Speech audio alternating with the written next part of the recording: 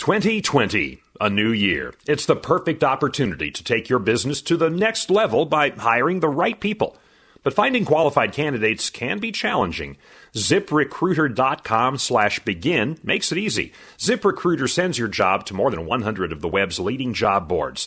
But they don't stop there. With their powerful matching technology, ZipRecruiter scans thousands of resumes and finds people with the right experience and invites them to apply to your job. As applications come in, ZipRecruiter analyzes each one, spotlighting the top candidates so you never miss a great match. It's so effective that 4 out of 5 employers who post on ZipRecruiter get a quality candidate through the site within the first day. And right now, my listeners can try ZipRecruiter for free at this exclusive web address, ZipRecruiter.com/begin. That's ZipRecruiter.com/BEGIN. ZipRecruiter.com/begin. ZipRecruiter, the smartest way to hire.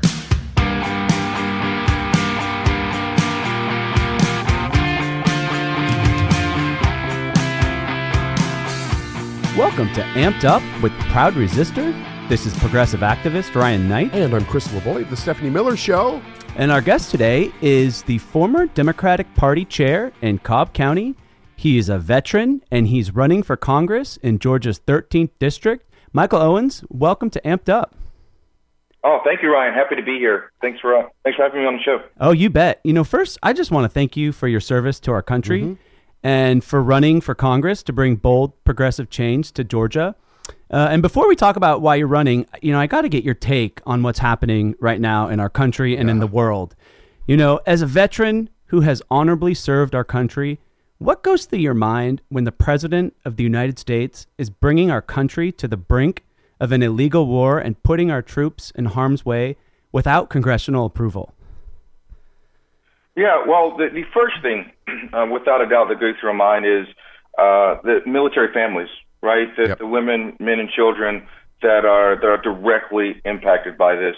That has to be the first thing you think about. War is no joke. Whether it's anywhere in the world, no matter what the conflict is, there's activities that take place that hit a level of activity where we know we're going to have to deploy troops, men and women on the ground, and that's always got to be the first thing we think about, right? It's a humanitarian aspect, of basic humanity, and when we look at what's going on, what Trump's doing, look, we know he's unhinged. There's no doubt about it. We know that the decision-making process that he goes through, we all wonder, if there's anything. We've talked before about, going into war, and when we should go into war, when we should intervene in other conflicts and skirmishes around the world. But I take this, and I understand this as a preemptive thing, particularly with Iran, that, yes, I agree with you. It's not only taking us to the brink of war.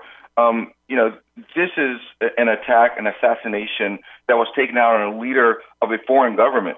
It's not just a terrorist group that was on some terrorist watch list and was on the FBI or CIA most wanted. We know Soleimani was a horrendous leader, right? We understand the background and a lot of things that's taken place.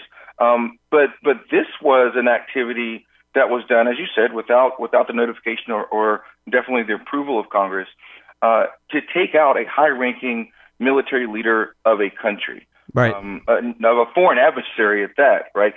So that, to me, you do not do that unless you're absolutely prepared to go to war. And if that is what the White House is doing, preparing to go to war, then he absolutely must, go through the war powers to seek approval from Congress, which he did not do. Not only that, again, the misunderstanding or that the consistent negligence that he shows for all things related to humanity is what bothers me and scares me. He's no problem putting millions of people's lives at risk, but yet it's something that he never served as a veteran. And don't get me wrong, right? People who have not served, it's not meant to denigrate them. It is that the understanding of sending people to war, and not only that, this talk now about going after cultural sites, which obviously is another a war crime that he's potentially wanting to inflict, and which he shows, he's callous about it. And so you start to combine all those things together. The lies that he's told over and over and over again, these myths that he just makes up. really bothers me. I think it bothers the majority of the American people. I just saw some polls earlier today where it showed the overwhelming vast majority of Americans do not want to go to war. Look, we're still in the midst of war in Afghanistan, where it's gone on for 18, 19 years. And, Trump has promised to bring our troops home and, and all this big, pageantry that he likes to show for veterans. And I can tell you, the vast majority of veterans that I know have very little respect for this man. And, speaking as someone who served under Republicans and Democrats in the White House and as chief of command, I don't. It was never that big of an issue with me as to who our president was. It was that we felt comfortable about what our missions were. We knew that we were acting on natural interests and our national security, and that's what our missions were based around. Right. With this president, I don't believe that our missions are based around that. I think he's proven himself to be petty, and he's proven himself to be immature and childish in how he goes about making his decisions, and not listening to people who, quite frankly, have a much better understanding of these things than he do. All right. You mean the generals? Yeah. Well, right? I know more than the generals know. Right. He knows more than the generals. They're listening to them. Exactly. Well, look, one thing that really troubled me over the weekend is someone in the media asked him basically if he had a plan, right, or a strategy. And he literally turned to the camera and he said, I don't need an exit strategy.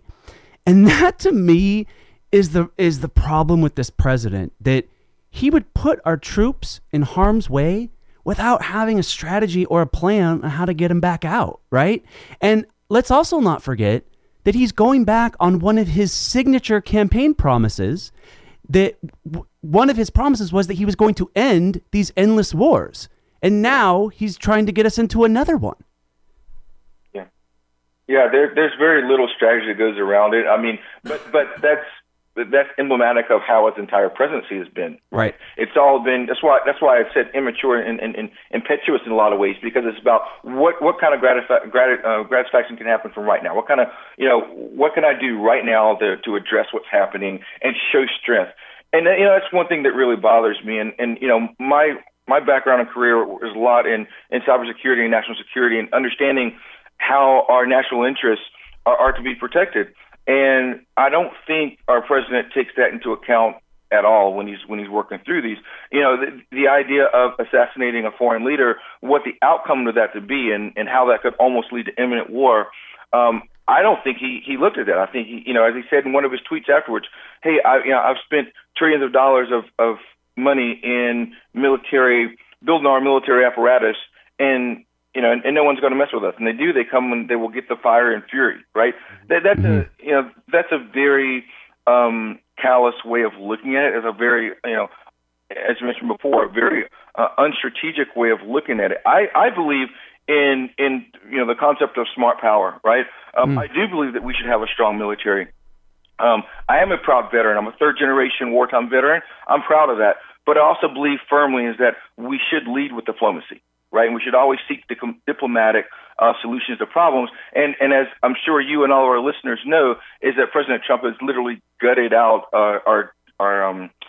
the entire State Department. Yeah. Right? The entire State Department has been gutted. There's been career Foreign Service officers that have served again under Democrats and Republicans for decades that has resigned since he's came on board because of his activity. There's been plenty of posts that's gone without being filled. We know this. The whole background that we have of giving diplomatic posts to bundlers and people who raise, an insane amount of money continues on under his presidency. I wish that would completely stop, Democrats and Republicans. I don't believe that we should basically give away diplomatic posts, ambassadors at that, simply because someone has raised a lot of money for a candidate, right? Right, agreed. One of those. There's none of those bad parts. And when we talk about getting money out of politics, we focus a lot on, the federal lobbyists and the PACs, that are out there, the corporate PACs. But we also should look at, things like this, because times like now is when, we look around the world and go, where do we have these ambassadors and what are their backgrounds? And it's like, oh, well, they were a bundler, or they raised $1 million for this candidate or for that candidate that went on to become president. So to me, that is an instability in our foreign policy and what we can do. Yes, we know that we have foreign careers, foreign service officers that are there to kind of support them. But I want to make sure that our ambassadors are actually, foreign service leaders that have stood the test of time, that know these countries and the leaders and the climate and the culture, and that when times like this come about, we have those people to lean on directly. Yeah, well said. Well, and let's also not forget the whole reason he was impeached was because he turned our State Department into a shadow government that wasn't serving the interests of the United States. They were serving the interests of trying to get Trump reelected, right, in 2020 and the whole Ukraine scandal. So we've already seen that where this president's interests lie. And they don't lie in defending our Constitution and defending our country. They lie in defending and protecting himself and his own interests, right? And that is kind of, why we are at the crisis and at this moment in history that we find ourselves. One other thing I want to get your thoughts on is just to step back and kind of look how the media covers all this and how the media covers Trump versus how the media covers Democrats. Trump can start illegal wars, put kids in cages, and embolden white supremacists, and the media won't call him far right or extreme. Yet when Elizabeth Warren and Bernie Sanders campaigned for Medicare for all, a Green New Deal, and a living wage, the media calls them far left and extreme. Is the corporate media complicit in the right-wing takeover of our government? I think it goes back to a little bit what I mentioned earlier about, the vast amount of money that are in politics and where that money goes and the lobbyists that are there. And another thing, too, is that, there's a lot of sensationalism going on, right? And the idea of fact-finding becomes less and less because we know Trump has basically, ushered in a new era in politics. I think it's unprecedented around, his willingness just to flat-out lie over and over again to the point where it becomes normal, right? And one thing that I've said, since he's really became a candidate is that we must not normalize his activity. Right. And that's the thing that really bothers me and scares me the most is that when we start to normalize this, is like, a president calls for, a foreign government to hack, at that time, Secretary Clinton's email system, right? You're inviting terrorist activity. When he does, the example what you mentioned earlier about what he's done with the State Department. All of these things, when it happens over and over and over, there's a normalization that starts to occur. Right. Which is why I think that some of these things before, just like going back to our kind of our veterans conversation, is the fact that he took all this money from his inauguration and said he was raising all this money for veterans causes, and then turns out that he didn't, and there was very little of that money that was actually raised that went to any veterans, and he was actually sued for that, right? And any other presidency in the history of this country, that would have been an impeachable offense. That would have been on every news. I think any other president would have had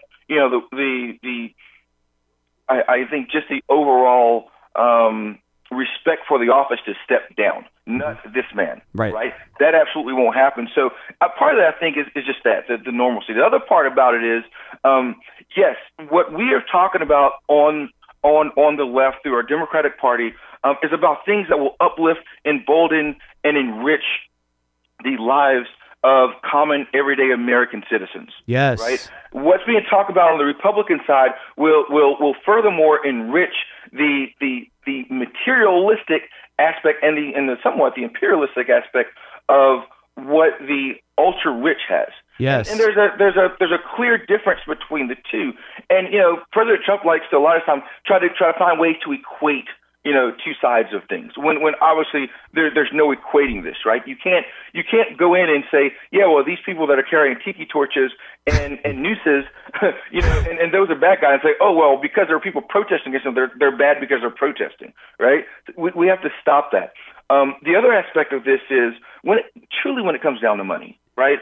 Because if we're talking about, having tuition for all, we're talking about, the Medicare for all, any of these issues that we're talking about, raising the minimum wage to a true living wage for every single American, the first thing that comes up is oh my God, how are we going to pay for these things, right? They're not all planned out. There's no money for it, or we got to institute some pay-go type system, where that is absolutely not what we have to have. We have to have these bold progressive ideas to truly uplift all American citizens, and that's not at all where the Republicans are, and therefore that's not where a lot of the mainstream media, again, going back to sensationalism, right? We talk about war. What's going to happen is, and I mentioned before, I saw something earlier about, that Democrats and people on the left are mourning the loss of General Soleimani. And I'm like, what?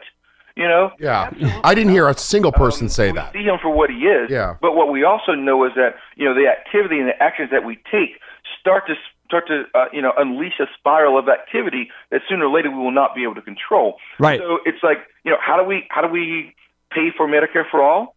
Well, there's a way to do that, which has already been explained. But then when we start talking about having a war, no one starts talking about taxing the rich to pay for a war. Right. Or even, and no one asks, like, how are we going to pay for these wars? Right. No, because we just, that's not how we're going to pay for it. We just do. Yeah. Or the tax cut, the huge tax cut that he brags about all the time. And no one's ever said, like, hey, how are we actually paying for that? I'll tell you how we're paying for that. We're cutting back on resources that the American citizens need, yep. Across the board. That's how we start to pay for things. We cut back on vital resources, the Forestry Service, the EPA, all these things that we need to have in place, have regulations in place to make sure that the greed that we have. And I even have a motto that I talk about where I say that, we need to make sure that the need of the people is prioritized over the greed of the corporations. Yes. And that's the dichotomy that we're at in this country right now. Unprecedented levels of money that are going in from industry into lobbying directly to our senators and our House members. And we know what happens with that. That is we talk about corruption. We're quick to talk about corruption in other countries. We're quick to talk about robbery that exists in other countries.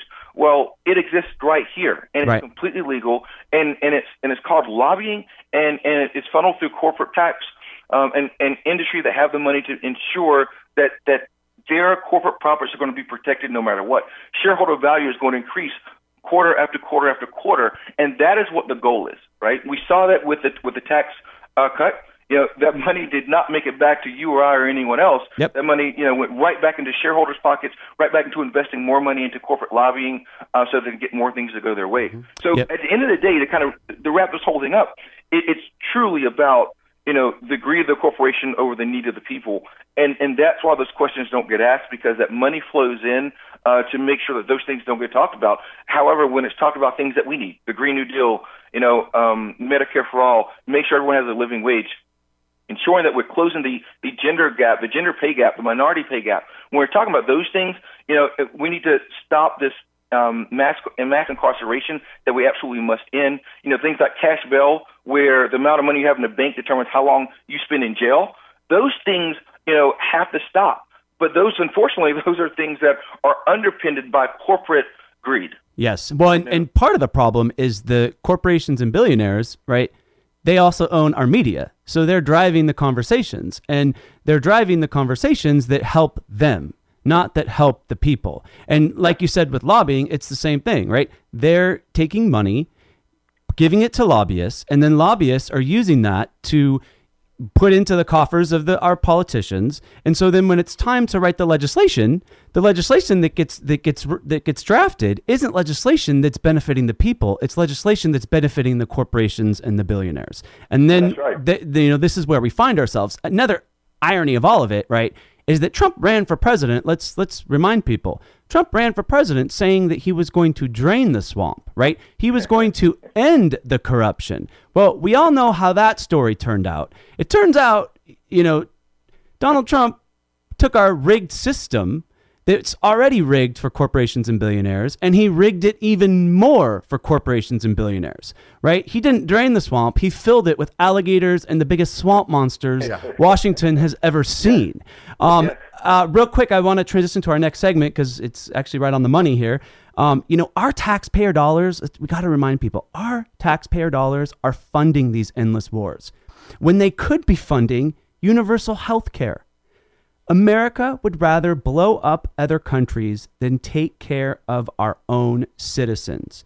We are literally putting bombs over healthcare.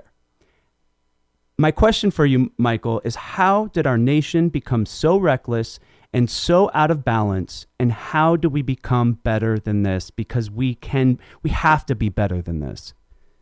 Yeah, I think I look back on a couple of things, and really it depends on how far you want to go back, because if you want to know the truth of it, our country was founded out of conflict, right? Founded out of implicit biases that we have amongst different races and classes of people, and to a certain extent, that's never ever gone away. So we have to address that. It just didn't come out of anywhere, right? It didn't come out of nowhere.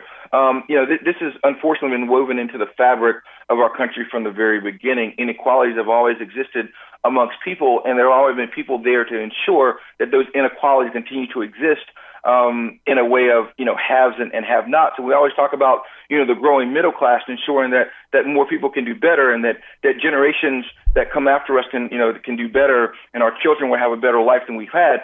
But what we have found out, that there has been prosperous times, and those prosperous times, through the good and the bad, has really started to decline, and it's really based on a few things.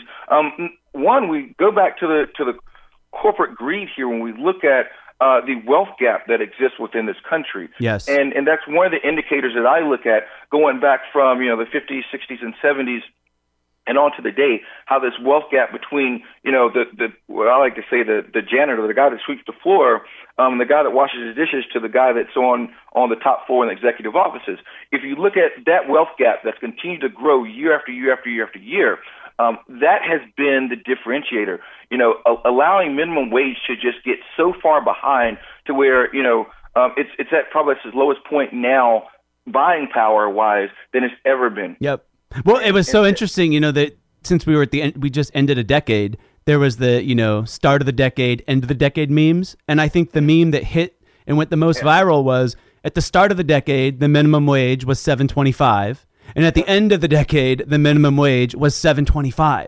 So in the last 10 years alone, the federal minimum wage hasn't even moved. Meanwhile, corporations and billionaires are raking in more and more money. And you're right, that is the problem. It is the greed. I always say Trump is not the disease. Trump is the symptom. The disease in America is greed. And it's corrupted our political system. It's corrupted our healthcare system. It's corrupted our economy.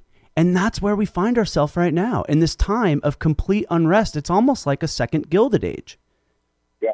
No, there's no doubt. When people ask me that, and first of all, I'll turn to Georgia a little bit, because in Georgia, our minimum wage is $5.15 an hour. Wait. Stop. Say that again, please, very slowly. Wait, what did you just say? Yes. In Georgia, where I'm running for Congress, our minimum wage is $5.15 an hour. That is criminal. Yeah. Now, what happens is, thank goodness in this case for the federal minimum wage, because if it wasn't for that, every Georgian would still be making $5.15 as a minimum wage. Wow.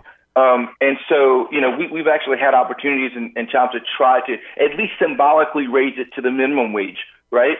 But there's still opposition to even do that. So, when we talk about, this inequality, I look at it across a few things. Number one, I mentioned racism, right, which is grained into the heart and fabric of this country. And then there's the greed that exists really over corporations that has squeezed out, mom and pop shops, entrepreneurial activity, and really cause these corporate, quarter over quarter profits to supersede everything else. I know people, I talk to people on Mount campaign trail that's gone, it's hard to find someone that's been on the same job now for 10, 20 years or so. But what we're finding out is that pensions are going away, right? Opportunities for upward mobility is shrinking. We already know that wage increases have continued to decline. Any type of other benefits that may have been out there at one point in time seem to be going away, because all the motive that companies have now are firmly planted on increasing shareholder value. So all of those other opportunities that companies did give at one point in time has gone away. So that's racism, that covers greed, and then the other thing is neglect. right? And when I talk about neglect, I talk about, how our government, how our system has neglected, first and foremost our veterans, because it's all lip service now. It's all around pageantry and when things come out. Right. But when veterans truly need help, when there's services that we need on the ground, when veteran suicides, are still happening every single day, when the level of veteran homelessness is at an inadequate level. And by the way, that level of homelessness should be zero, right? And not only for veterans, Thank you. everyone, right? So when we talk about, even when Democrats, when we talk about our progressives, we talk about our bold policies. Housing for all should have policies included in there for homelessness as well. Right? It's not enough just to talk about affordable housing. Yes, we have to have affordable housing, but we have to completely eradicate homelessness. We have the wherewithal, and we have the capacity within this country to do it, and so we must do it. That's part of that neglect as well. We neglect our seniors. Right? Right now, we have senior citizens that are working, well into their golden years. A lot of them for no other reason than to have health care. Right? We're neglecting them. There's the home health services, the senior centers. These are in my county where I did serve as chairman of the Democratic Party. We've had situations within our county to where Republicans held down tax levels artificially, right, to be able to brag about having low taxes, and then at the same time turn around and raising fees on senior citizen centers, right? So it's the most heartbreaking thing you can do to take your seniors that are on fixed incomes but to have a political ploy to hold down taxes, and keep home taxes low. They will do that and then turn around and raise fees on seniors for their community centers, for their outreach engagements, for all these type of things. So we've neglected our veterans, we've neglected our seniors, flat out. Now we've neglected our homelessness, our poor people. We're at the time now we really don't even want to say the word poor. Yeah. Right? Yeah. Let's call it what it is. Thank you. They're poor people, and they're poor people that literally, and there are a lot of people out there that are poor that actually work. Well, what? I'm glad you said that, because a lot of people, you're right. You're absolutely right. And you want to know what the stat is? I just looked it up a few weeks ago. Right now in America, while you're listening to this podcast, there are 40 million Americans who are living in poverty. So when you say we've forgotten to talk about the poor, we've forgotten to talk about 40 million Americans. And it also ties in with Trump's BS, because on the campaign trail, Trump would talk about the forgotten men and women of America. That these white, working class people were the forgotten men and women of America. No. Let's have a reality check here. The forgotten men and women in America are the 40 million Americans who are living in poverty, right? Many of them disproportionately people of color. That is the forgotten people in America. And we need a government and a Congress that works for them, not that works for these corporations and billionaires. Yeah, you're exactly right. Another stat that falls into that same thing, because, President Trump likes to talk about these historic lows in unemployment, right? And unemployment within African Americans, within Hispanics, and all that. But the fact of the matter too is, you can slice and dice these numbers however you want them. And you made a very good point about the number that you brought up. There's also 5 million people that are working, or somewhere around 5 million people that are actually working part-time, but actually want and need full-time work. Right. So if you take them out of the equation, that's adding another 5 million people that are basically unemployed, and that are underemployed, right, that need full-time work, that basically cannot provide for themselves and their family based on this part-time work that they're getting when they actually need full-time work. Right. Well, and here's the other thing about the unemployment rate. The unemployment rate doesn't capture the fact that some people are having to work 2 and 3 jobs, right, just to survive. Gig jobs. Right. Yeah. Exactly. And the other, here's the other part, in America, it's considered quote unquote extreme to pay a worker a living wage, but it's not extreme that CEO pay has grown over 1,000% over the last 40 years. Yeah. Also, according to the U.S. Census Bureau, income inequality just hit a 50-year high, right? And the inequality in our economy is hitting communities of color even harder. You look at the racial wealth gap. The racial wealth gap right now is almost at the point where it was right before the civil rights movement. So this booming economy that the Republicans and Trump like to tout, who is this economy booming for, right? It's booming for corporations and billionaires, but it's not booming for everyday Americans. And that's why I think the real opportunity to beat Trump is having a candidate who wants to make the economy work for everyday Americans and work for Main Street, not the economy that works for Wall Street and corporations. They're already doing great. That's right, without a doubt. And that gets to the heart of my campaign and why I'm running. Mm-hmm. I'm still someone who still works every single day. I don't know when the last time I've slept. But between, working a full-time job, again, I work in cybersecurity, which is a whole nother aspect of this, of understanding the threats that are upon us today, and the lack of understanding that Congress truly has about what's going on. Right. And just how serious the aspect of cyber warfare, so we were talking about war earlier, cyber warfare, but also cyber crime, right? Which is just completely gotten out of control. The aspects that we have of, cyber breaches and, ransomware and all that type of stuff. I mean, that's a whole other conversation that we don't have time to get into today, but it's obvious one of the reasons that I'm running. But to directly talk about why I'm running and take it from an aspect of me chairing, what I actually grew into the largest Democratic county party in the state of Georgia, to leave that to run for Congress was really built around the fact that there's an incumbent that I'm running against in office that has been in office for quite some time, 15, 16 years, but is hand in cheek completely there with corporate lobbyists, right? I mean, during the first half of this campaign, I think up until June, he had 11 individual donors, right? The rest of that money was all come from corporate PACs, right? 98.4% of all funding that his campaign had came from corporate PACs, unlike mine, which, as you know, I'm not accepting any corporate PAC money. We're a campaign that's 100% people powered. So when you have a campaign, you only have 11 individual donors. You're a 16-year incumbent, and matter of fact, none of those 11 donors actually came within the district. Wow! You look at things like that. You look at the fact that we haven't had a corporate town hall in over 10 years now. Wow! Right? Your district has not had a town hall in 10 years.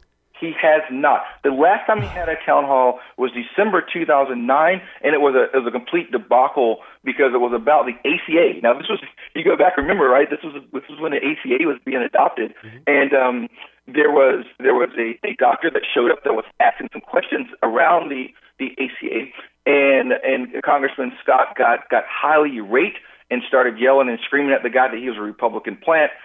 Turned out the guy wasn't a plant. He was actually a doctor who actually did live in the district and was a constituent. And that made some national headlines back then. So he just decided that I just won't do any more town halls. And that's the last one that he's done. So, my prospect in this is, that we have to hold people accountable. And unfortunately or fortunately, that means holding, Democrats accountable as well. And in situations like this where we have, primaries and people ask me why I run, why I get in this race, is because when you have incumbents that become dependent on corporate PAC money, not only, as you talked about before, how that money flows in, and causes legislation to get written in certain ways, it also does damage because it can silence congressmen. It can silence legislators, right? So when they should be speaking out on certain issues, they do not speak out on certain issues. When they should be rallying around legislation like Medicare for All, you have someone like my opponent who's actually had two opportunities to co-sponsor Medicare for All in the past, and he hasn't done it, and he hasn't said a single word about it this time. You know why? Because some of his largest donors are corporate PACs from where? From the healthcare industry, right? And from insurance companies. So when you have insurance companies that are, writing you checks week after week, that's going to take a stance where you're going to do the thing that representatives should not do. You're going to take that corporate money and you're going to either vote the way they want or you're just going to stick around in complete silence. Meanwhile, there are counties within my district that have some of the largest levels of uninsured people in our state. Right.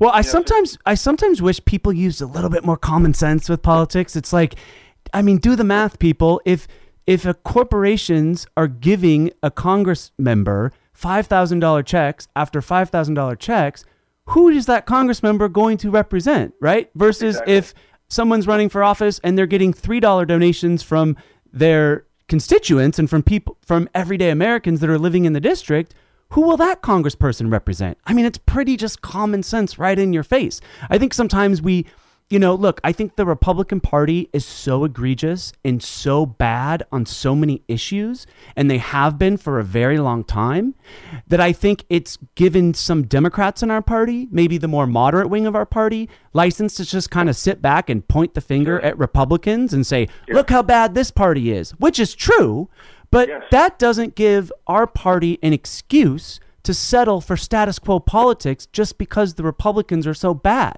Because what it means is this gives us a huge opportunity to lead on combating climate change and to lead on Medicare for all and on the cost of healthcare crisis, and to lead on the gun violence crisis, right? And to lead, on combating mass incarceration and systemic racism in our country.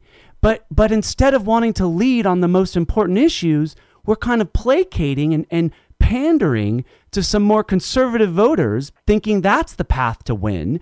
But it's like when you pander like that, you're weakening your own arguments. And I always tell people, like, how have you ever heard a Republican running for office or running for president that moderates their message to try to appeal to Democrats? No. They shove their values and they fight for their conservative values, and they don't budge an inch. Meanwhile, you have some Democrats who think that we need to compromise our values while we're campaigning before we've even met with Republicans to hash out the legislation. And I would just say, no, that's not how you win. How you win is you don't compromise your values. You fight for your values, right? Just like the Republicans are fighting for theirs. Because what happens is our country has just been tipped going further and further to the right because the Republicans have been fighting for their agenda and some of our Democrats haven't been fighting for ours. Yes, you're exactly right. Which then makes the things that we're fighting for look, quote unquote, more extreme, right? When they're absolutely not. Yes. What's radical about, wanting to have clean air and clean water to drink?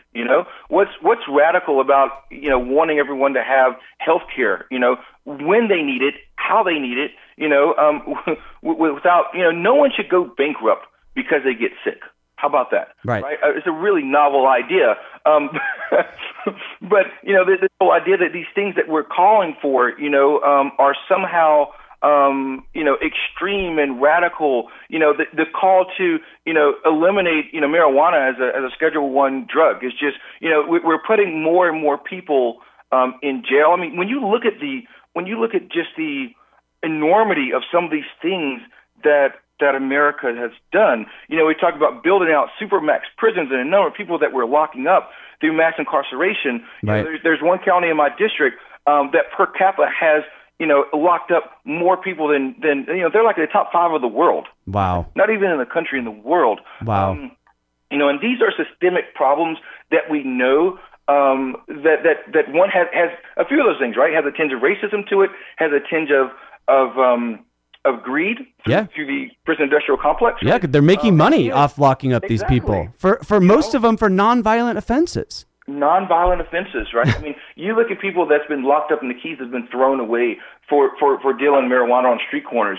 This is absurd. You get to the mandatory minimums and 3 strikes you're out. And all these things that have literally decimated communities, right? This has created intergenerational problems that we now have to deal with. Right. And I tell people we didn't get into this problem, in one cycle, and we're not going to get out of it in one cycle. But if we do not start electing progressive Dems that are willing to get out there and stand unapologetically on these core issues, then we're not going to be able to move the needle forward. We're not going to be able to move the ball because, as you said, we're going to fall back to these more centrist Democrats that are going to be willing to be complicit with what's going on. And I'm going to call it like it is. I call it hush money because when those $5,000 checks, those $10,000 checks start rolling in, it makes it very hard for some of these elected officials that are used to this money and now relying on it to turn their back and do what they need to do for the actual people that they should be representing. Right. So, this is a systemic issue that I see that's prevalent throughout corporations and now through government, and we absolutely have to do something about it. There's no way that we could talk about fair housing programs. We can talk about restorative justice. Because once we realize we push the needle far enough to where we can stop this mass incarceration, we're locking up more people than anywhere else in the world. So we lock them up and then we let them out. Then what happens?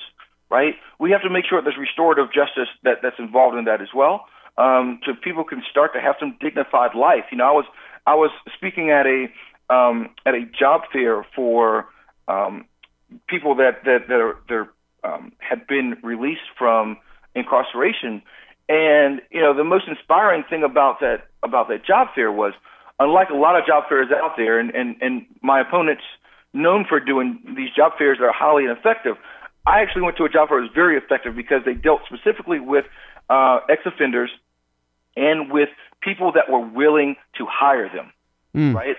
People that were willing to give them this chance and this opportunity to regain a bit of their dignity, right? Because, we talk about people that, and with the assumption also that they're guilty, when we also know that because of implicit bias and racism in this country, that, there's a lot of people that are incarcerated that are never guilty. Right. And we don't even mean going to prison, just sometimes detained in a local city or county jail. And, if you can't afford bail, you're going to sit in jail, as long as it takes. And, sooner or later, you're going to end up losing your job. You're going to lose that car. You're going to lose your apartment or house. And all this starts to become a problem. So, to sum this up, we've got to have people that are willing to run for office, that are willing to run, in red Republican districts, that are willing to run against, fellow Democrats that are not getting the job done and truly representing the people, so we can start to bring about some of this change. And yes, they're big, they're bold ideas. It takes a lot of courage to run on some of these things because the media isn't going to support it. You have people from the right wing who absolutely, is going to fight these with tooth and nail every way they can. And then, within our Democratic population, from what I found out, is that we have to lead on what the actual policies are. And I say that because people ask, well, hey, are you supporting, Senator Sanders? Are you supporting Senator Warren? Are you supporting, Andrew Yang for president? And I said, not to be selfish, but I'm supporting Michael Owens for Congress, right? Yeah, exactly. That is what I'm doing. Now, how I align with their policies is what's important when I'm at a constituent's door, because the policies are what's going to ultimately lead us, we all hope, to what drives people to the ballot box and go vote.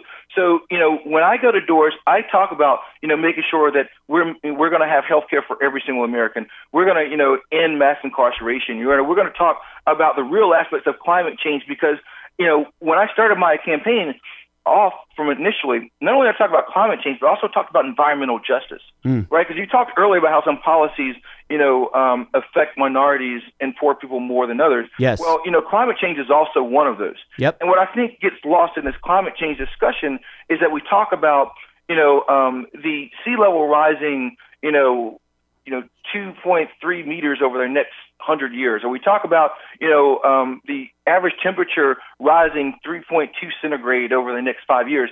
I'm going to tell you that means very little to the people in the street and at the doors, right?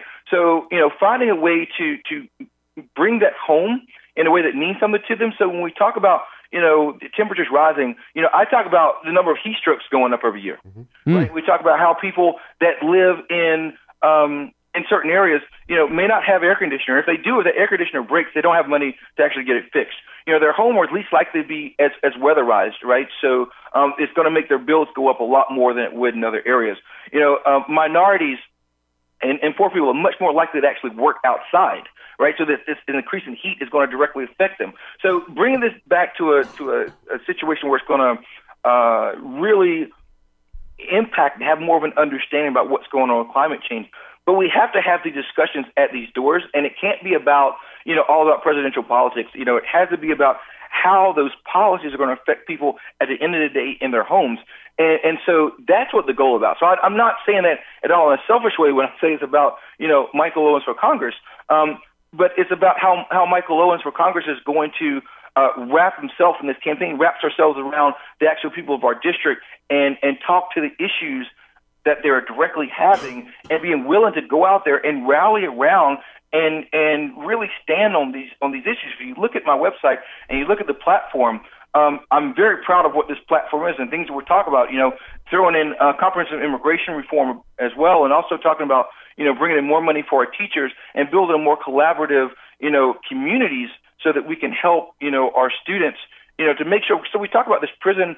We talk about, making sure that we have college for all. But we also have to make sure we stop this, school to prison pipeline. Yes. Because if we don't have kids, that actually can make it to college, never mind, going to college and how expensive college is. We've got to make sure we're doing the right things, in K through 12 so they can actually get to college. Yes. So again, I'm proud of this platform we've kind of built. I think it speaks to average, everyday citizens. It speaks to the people, not corporations, not billionaires, not the ultra rich.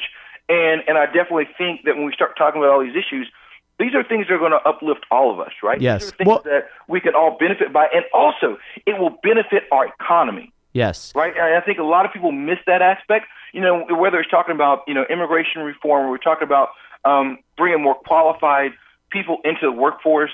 We just talk about people in the workforce general. I mean, it's a good opportunity to talk about certain districts. My district is one where we definitely could use a lot more high-paying jobs, a lot more technical jobs that we could bring in to raise that level of society overall. Yeah. But we've got to have people that's willing to go out there and push for it. Yes. Well, I'm glad what you said about that last part, that progressive policies.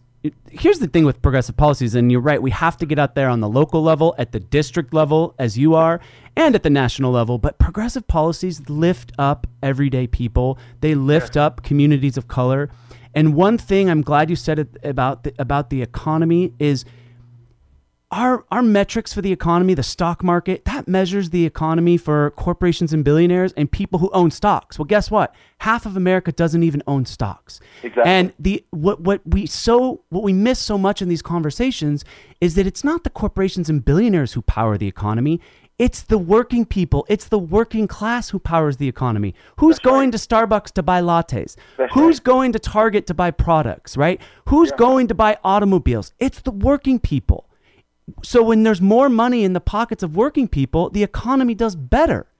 But right now we have an economy that's so tilted and rigged for the people at the rich, and that's why the economy ends up busting, and that's why the stock market, we go through these boom and bust cycles in our economy, because the moment the money won't trickle down, and as soon as there's not money in the pockets of everyday Americans, then the economy starts to bust, because they're the ones going out to restaurants and shops and stuff, right? A billionaire can only eat at one restaurant. But when you filter that money into everyone else's pockets, millions of people are going out every night to restaurants. And so there's just a complete disconnect. I want to ask you real quick, though, our time is running up here. In the recent CBS poll, Sanders is surging now in Iowa and New Hampshire. And as we've seen throughout this entire race, the energy is with the more progressive candidates and Elizabeth Warren and Bernie Sanders. Is the center of our party becoming out of touch with the struggles of everyday Americans? And rather than attack progressive policies, shouldn't they be harnessing this energy if they really want to win in 2020? Well, again, as someone who has led, been a leader within the Democratic Party, who still currently serves as a elected member within the party, I think I have a really unique insight as to how it is, and now running as a progressive candidate. And I believe you're absolutely right. I think that without a doubt, the progressive area within the party has the momentum, has the true center. I think the true center of the party is much further left than what many of the established Democrats were led on to. But Agreed. There's a very clear reason for that, and that is because the powers that be within the Democratic Party has had their positions for a long time, and they want to stay in power. Right. Okay. So the only way they stay in power is to convince everyone that the progressive movement isn't a true, real movement that has any gut and it has any wind behind them. Because when they do, they will start falling over like dominoes. Right. They will start losing their seats. And I will tell you, I mean, even with AOC, and her dramatic win over Crowley. There's plenty of other places within the country where that could happen. But the reason that it has not in multiple folds is because you have these established Democrats that want to hold on to their spots. And I don't simply mean congressmen and senators or congresspeople and senators.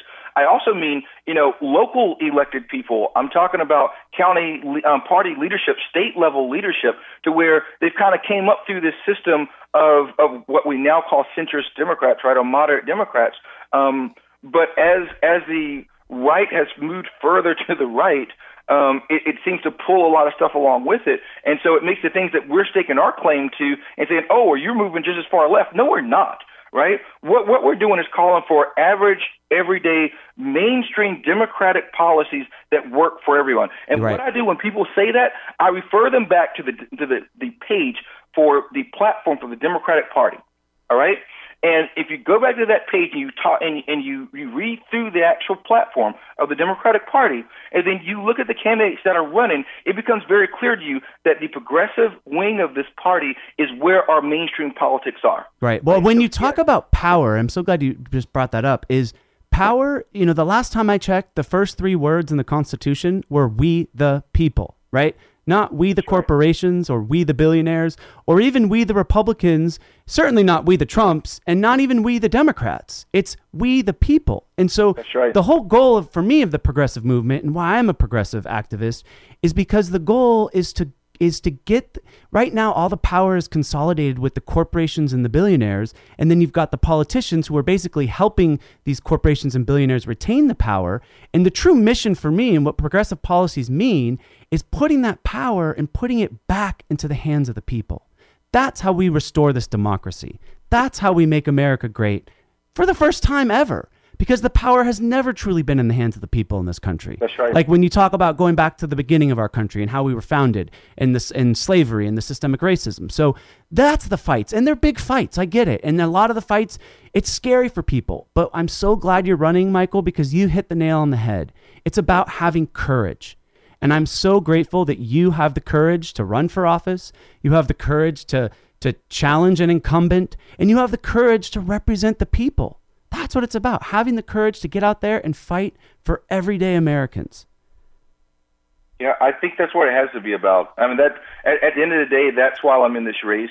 I know we have an opportunity within this country to truly turn things around, electing more progressives. And I'll tell you really quickly about my view. And when people ask me why I say I'm a progressive Democrat and what that means, is for a long time, being a Democrat has been about I do believe it's been about equality, right, and been about uplifting people.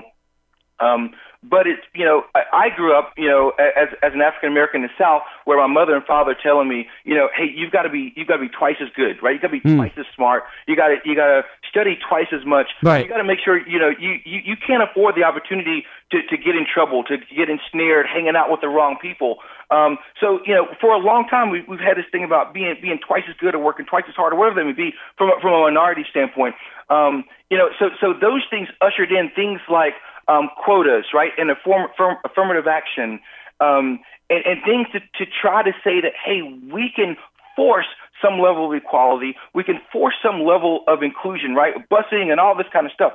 And where I'm at now is like this is 2020, right? This is 2020. The time is done for ensuring that we can.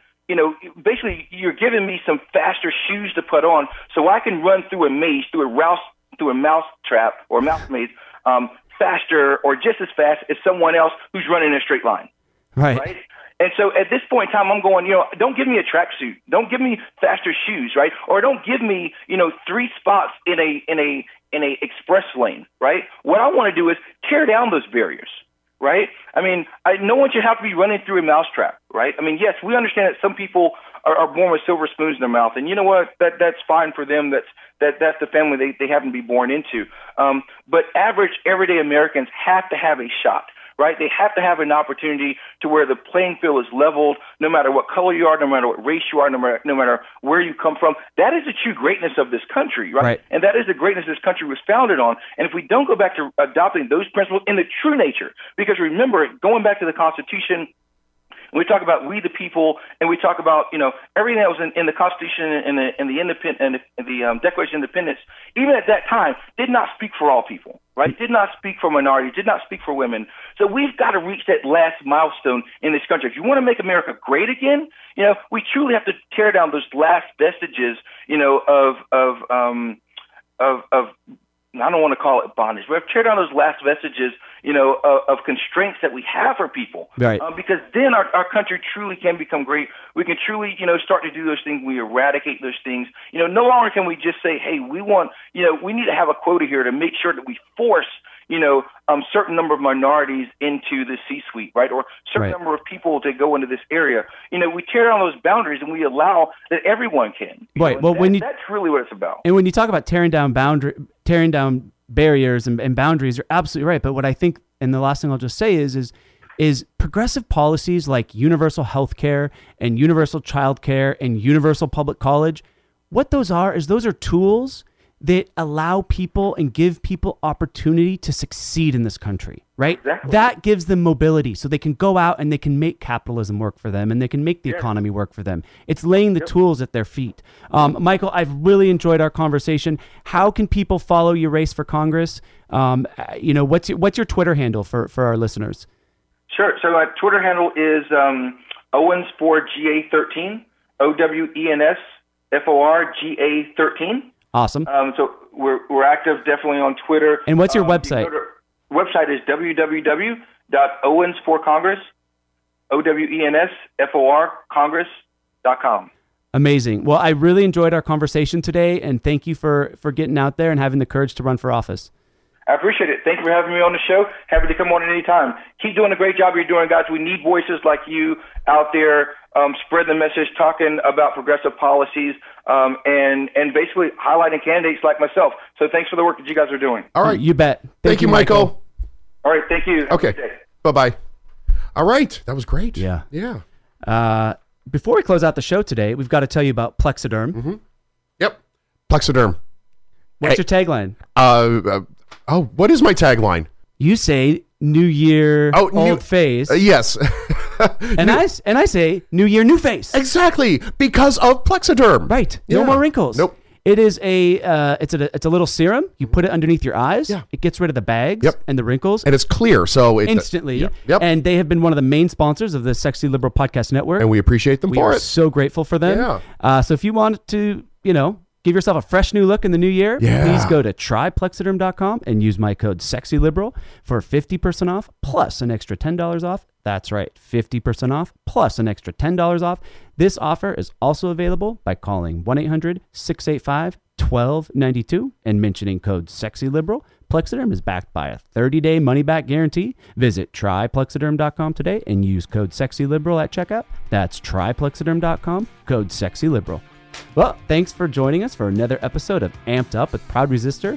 If you want to tweet about the episode today, you can go to Twitter and use the hashtag Amped Up. That's right. Chris or I will retweet you. Yeah. And make sure you go to sexyliberal.com. You can check out all the other great podcasts we have on the network. Got some great podcasts. And if you're not subscribing, you're missing out. You're missing out on the best progressive voices in the country. Absolutely. All right. Thanks again, guys. 2020, a new year. It's the perfect opportunity to take your business to the next level by hiring the right people. But finding qualified candidates can be challenging. ZipRecruiter.com/begin makes it easy. ZipRecruiter sends your job to more than 100 of the web's leading job boards. But they don't stop there. With their powerful matching technology, ZipRecruiter scans thousands of resumes and finds people with the right experience and invites them to apply to your job. As applications come in, ZipRecruiter analyzes each one, spotlighting the top candidates so you never miss a great match. It's so effective that 4 out of 5 employers who post on ZipRecruiter get a quality candidate through the site within the first day.